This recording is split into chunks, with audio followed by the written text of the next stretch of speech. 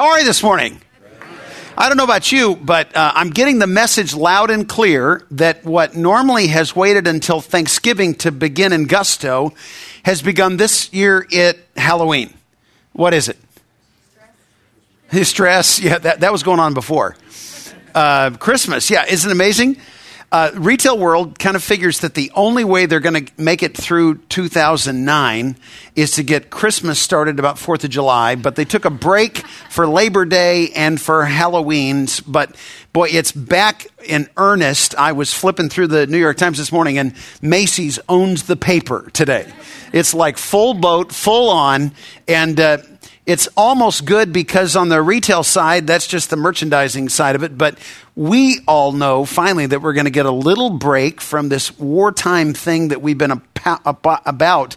Political wars and economic wars and terror wars and all this wartime stuff. Don't we need a break? Fa la la la la. You know, it's a good thing because in the next couple of months, what we really need is going to be coming our way. And I'm going to make a case. I've got a few minutes to make a case for you this morning, and it is that deep in our cores, we need something that can only be produced in what I'm calling the moments of life today. I want to contrast minutes and moments. My title over today is How to Turn Your Minutes into Moments. Trade your minutes for moments. Some great people have had great things to say about moments. Rose Kennedy, who was the matriarch of her family's political dynasty. Life isn't a matter of milestones, but of moments. You know, we brag about milestones, but we benefit from moments.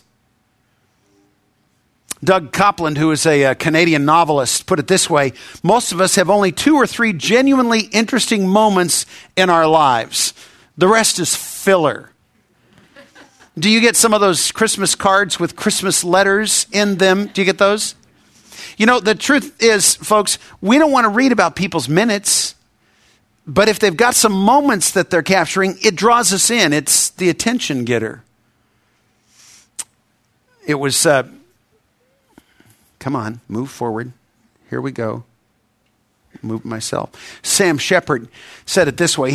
Any given day, he's either a film actor or a playwright or a producer, actor.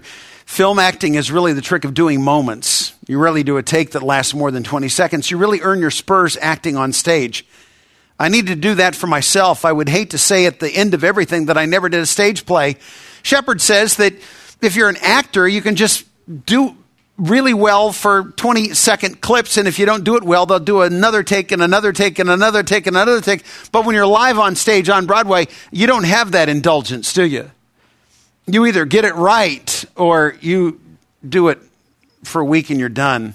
Charlie Sheen says life all comes down to a few moments. This is one of them. My last outside quote, Perry Como: if you're under 40, you're going to have to Google his name for Rich and for me and some of you who have been around a while. Perry Como, who died about a decade ago in his 90th year, was a guy who had a song for every season, but it cost him. Perry said, although I managed my schedule to be home by late afternoon most days, basically Roselle raised our children alone. And so I missed out on a lot of wonderful moments, missed watching my kids grow into the wonderful people they are today. There's a price if all we do is live minutes and leave the moments out. How many minutes will you have in your life? Right now, the average lifespan in America is 78. That's between the genders. By the way, in terms of genders, we run a leadership program called the Master's Program that has groups for both men and women. And because I lead the men's groups, we're going to be sharing that with some men today. But if we find traction in the greater New York area, we'll have a women's dimension for that as well. God, in his justice, has created a world where women live about 5 years longer than men. It is because what we've held women back from takes them about 5 years to catch up. And And because God knows that when men will not allow that to happen, he has to take us off the stage for women to have the opportunity to do all of the rest of what we didn't allow them to get done while we were here. I just think that's God's justice in action. 78 years in average. Have you thought about the fact that that's 28,470 days, 683,000 hours, or roughly 40 million minutes that we have at our disposal? Seems like we have so much time when you put it in those terms, but have you ever felt a little short on time? You say, wait a minute, have you ever felt not short on time? We can quantify the minutes. I'm going to ask you, though, how many moments do you want in your life? And how can you create those? The Greeks got it right. We have an abundance of words, and they produce a lot of confusion in English. The Greeks had two words for time. One was chronos. Chronos has to do with the metrics, the measure of time. It's computed in minutes and hours. It's sequential. It's quantitative. But they had another word, and it strikes to the heart of what I want to think about with you this morning, because to complement chronos, they had kairos. When they talked about kairos, it was the time in between. It's the time when something special is happening. It's not quantitative, it's qualitative. There's a difference of magnitude between the two. But then we dial back to America in the 21st century, and we just recognize that we live in a world where minutes are traded for money. And the tick, tick, tick, tick, tick of the clock just defines us. But truth is, friends, moments are created from memories. If we're looking for money, we come into relationships, and they always involve an agenda. Boy, the agenda is one that is pretty well defined, because when we're moving into the marketplace, Monday through Friday, the agenda that we're coming with is an agenda to trade. Isn't that the way it works? We're coming expecting to trade something. It's called quid pro quo. We're going to give something up, and we're going to expect something in return, and you feel like a winner when the transaction occurred and you left with a little more than you put down on the table. That's the way life works Monday through Friday, isn't it? So much so that in most of our life experiences, we come to the table always looking for the agenda. We figure there must be a reason. They want something. Do you ever feel that? Someone's called out of the blue and says, "Can we have lunch?" And you come tentative because you know that there's an agenda behind this thing somewhere. They want something from you, and you have that transactional hat on. But when you're looking for memories, it's different. Here's the profound discovery that we have to make if we're going to really make memories happen in our lives. It's when we come into relationships with an agenda not to trade, but to give. That sounds a little risky, doesn't it? In fact, it sounds almost unfair, because if we're going to be asked to give, we've got a limited supply. How much can we give? The counterintuitive thing about it, and the way God's designed relationships to happen, is when I come into a space to give, and I give, I leave with more than I came with. While it wasn't my agenda, it's my experience. This morning I want to think with you about the fact that in the marketplace, when we move into marketplace transactions, we're always trying to figure out a way to monetize. You know the word? For example, anybody Twitter? It's one of those that we have an anonymous group that'll be meeting at 3 for the Twitter folks. Twitter is the explosive sort of connective technology that is freshest on the scene. Millions of people involved in Twitter relationships today, but you know what's really tough? They're trying to figure out how to monetize that. It's not creating any revenue yet, though it's traded. The technology is traded at incredible values already, but they're trying to figure out now how to make money off of it, because in the marketplace space, you got to figure out how to monetize. I want to think with you in the next few minutes in the kingdom space. What are the alternative capabilities that we have to come up with? How do you create moments? I want to suggest to you this morning that while your real life continues, what we call real life, which everybody's tried to escape from, while we keep our real life going between now and the end of the year, I want to think with you about the incredible opportunities that are yours and mine in the next 2 months to create some incredible forward movement, some gains in the moments in our relationships. How do you create moments? It's about getting on top of three very important capabilities. And the first is your ability. We have to learn to personalize. If you want to create moments, first of all, you have to learn to personalize. What does that mean? Well, there are two questions I have to ask to personalize. Oh, and let me just say, personalizing is increasingly valuable in a world that has become so mass market. You do realize that in the commercial world today, we've perfected acting in the commercial world. We're making standard mass solutions available, and then we've found a way to personalize it so we can send it to your first name. We want you to feel special. We want you to feel unique, and you are simply a digital code that we connected with through the internet. If you want to really create memories, you have to start with personalizing. And the first question that has to be asked when you personalize is, what is it that the other person needs? When Jesus was here, the God who was behind the creation of all of humanity, the God who could have gotten away with saying, you know, there's so many of you, I can't remember. Anybody have 2 kids at home or more? When we had our second kid, what I came to realize, our fallen state is so strange that when you look at your kid, it doesn't matter, boys, girls, doesn't matter. Look at your kid, you're always going to call them the other one's name. Anybody do that but me? I'm doing it with my grandkids now too. First service, my assistant's 3 daughters were here. They're all grown-ups, and 2 of them are twins with each other. And talk about a loser's bet. I mean, if you're already prone to do that across genders and across ages, when you've got twins, give it up. Personalize? Are you kidding? God could have gotten along with saying, you know what? There's so many of you, I just can't remember names. And yet he comes on the scene. When Jesus was here for 3 years, he was so in tune with the personalization. Just an example of that, a postcard from 3 years with Jesus. Mark chapter 10, Jesus with a blind man, just another man with a need in the line. But Jesus says to him, what do you want me to do for you? The blind man said, Rabbi, I want to see. Go, said Jesus, your faith has healed you. Immediately received a sight and followed Jesus along the road. You've got to find out what the other person needs. Jesus didn't just come saying, you know, I've got a standard solution. Get in line and we'll pass it out when you get up here. No.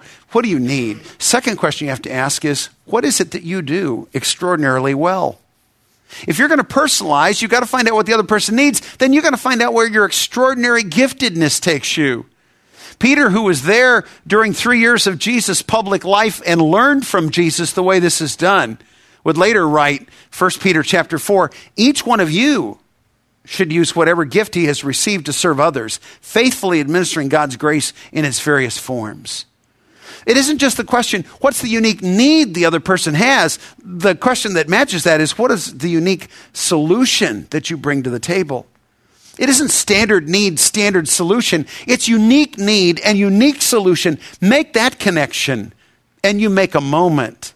Great moments happen when I can connect their need with my extraordinary gifts. 16 years ago, my family had a defining experience. Let me say 2 brand names and see if you can figure it out. Firestone Tire, Ford Explorer. Tread came off of a tire on a flat S-curve on a mountain road in Colorado in 1993.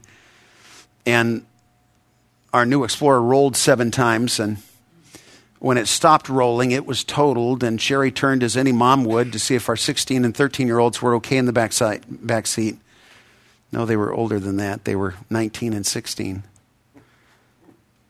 She turned to see if they were okay, and the girls screamed, Dad! Because my belt had released, and I'd been thrown about 75 feet, did a head plant, massive concussion, brain injuries, and orthopedic damages. Stopped breathing at this scene. It was pretty ugly stuff. When they finally got me to Denver to a hospital 3 hours later by helicopter, they were preparing my wife and family to say goodbye. I spent 8 days in an intensive care setting for which I have no memory. But the memory that survives from those 8 days is what happened 8 hours after the accident. Sherry had time to make one phone call before they drove 3 hours while the helicopter got me there. She made one phone call, and 8 hours later, I had 4 guys who got off an elevator at St. Anthony Central in Denver, who had very busy lives back in California, who had called everything to a halt and missed a night's sleep to get on a red eye and to step off an elevator and to say to my wife and daughters, "What do you need?" And for the next week, those 4 men put their lives on hold to step in and to create a memory for my family. What could have been a memory of tragedy became a memory of incredible connection because these 4 men came and said, "What do you need and what do we know how to do?" And they took their respective responsibilities and scattered and created a memory. Here's a second skill set that we get to develop. First, learn to personalize, and second, learn to memorialize. Memorialize, what does that mean? That sometimes kicking it into a higher gear, putting the turbocharger on it, figuring out a way to do it so uniquely that it will never be replicated. Boy, that's a moment when a memory is created that doesn't just satisfy for the moment, but the memory doesn't go away. Jesus had been invited to a very elegant event hosted by the top of the social pecking order guy in town. Catered affair, and they remembered everything but the washing of the guests' feet on the way in, because if you came in from the dirt roads of the Middle East in that day, you help people it's kind of like the sanitizers that are everywhere right now. Help them feel a little freshened before the meal, and no one had done that. Meal's being served, and a woman comes in who doesn't belong. Anybody knew she didn't belong because she had a tawdry reputation in town. She was not the person who would have been invited. But she came in and doesn't make a fanfare, but heads straight for Jesus, washes his feet with her tears, dries his feet with her hair, and then has this costly lotion ointment that would have cost about a year's pay. And she breaks the bottle it's in, and she washes his feet with this stuff. And the highbrows who were there enjoying this upper crust affair became immediately suspicious and said, this money, she could have sold that and the money could have gone to people in need, like they cared. And Jesus says to them, "Why do you bother this woman? She's done a beautiful thing to me. The poor you will always have with you, but you'll not always have me. When she poured this perfume on my body, she did it to prepare me for the burial. And I tell you the truth, wherever this gospel is preached throughout the world, what she has done will also be told in memory of her." Can you imagine becoming famous for 2,000 years because of a singular moment when you had an opportunity to create a memory by memorialization? It was, how can you do something that will never be forgotten? Operation Christmas Child's pretty amazing effort of Samaritan's Purse. 8.5 million boxes will be collected this year and distributed in over 100 countries over the course of the next few months. Christmas creates the collection dynamic, the distribution. If you're getting a gift somewhere else in the world, it doesn't have to be Christmas when you get it for it to be special. And we're really careful to make sure those gifts go to kids with great need. And every time the gift is given, the story of the God who loved them so much that he sent his son as a gift is told along with the box. I heard this report just a few weeks ago from last year's collection and distribution. There was a village in Africa where a distribution was being made, and they were concerned about whether they were going to have as many boxes as they needed for the kids who were going to show up, because once you get to the end of the road and then truck it from there, boy, there's no backup in a warehouse nearby. So they took a container of boxes to this village, and when the distribution, the chaos of the distribution was completed, they thought they had all their bases covered and they'd run out of boxes. And then a mother came up with a little girl and said, "My little girl didn't get a box." And the field staff person who wrote this report said they looked at the little girl and said, "I recognize the little girl. I know she got a box." And the mother protested, "No, she didn't." And the worker said, "Well, I think I recognize her." And the mom said, "Well, here's why." And she called to the side, and her other daughter came over, and they were identical twins. And so here's a room full of kids who are excited with their boxes in their laps waiting to open them. And they ran out of boxes, and they had one more little girl who didn't get a box. The field worker said, well, there's no solution we can offer, so you're just going to have to set your daughters down, and the one that got the box is going to have to share it with their sister. And so then they had all the kids open their boxes at the same time. And the field staff member said she zeroed in on the one little girl who had the box with her little sister next to her. And she opened the box and she said, inside, the people who had packed that box, someone just like you or me, the people who had packed that box had bought 2 of everything. And in that box were 2 of everything. And she said, if you want to try and compute the random chance that out of 8.5 million boxes packed by people just like us, how many people are going to say, let's put 2 of everything in? The God of heaven knew that a little girl was going to come up short. And so a box was prepared specifically and a memorial. Let me tell you something.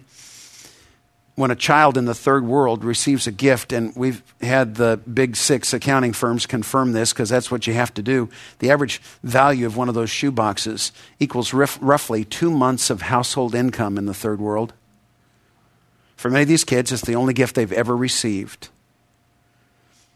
When you can receive a gift like that, when you can be the kid who thought you're going to miss out on a gift and finds out that someone packed 2 for 1. For our kids, they won't even remember by Super Bowl what they got at Super Christmas. But for those kids half a world away, the memory of a gift packed by folks who thought of them in the name of Jesus is a memory that will transform and define the rest of their lives. You want to make some moments? First of all, you personalize, and then you memorialize. Here's a third incredible power that you have. You're going to be able to create moments when you learn to eternalize. Eternalize. What is that about? Here it is. When you can personalize, it satisfies them for the moment. When you can memorialize, it satisfies them for a lifetime. When you can eternalize, it still pays dividends 1,000 years from now.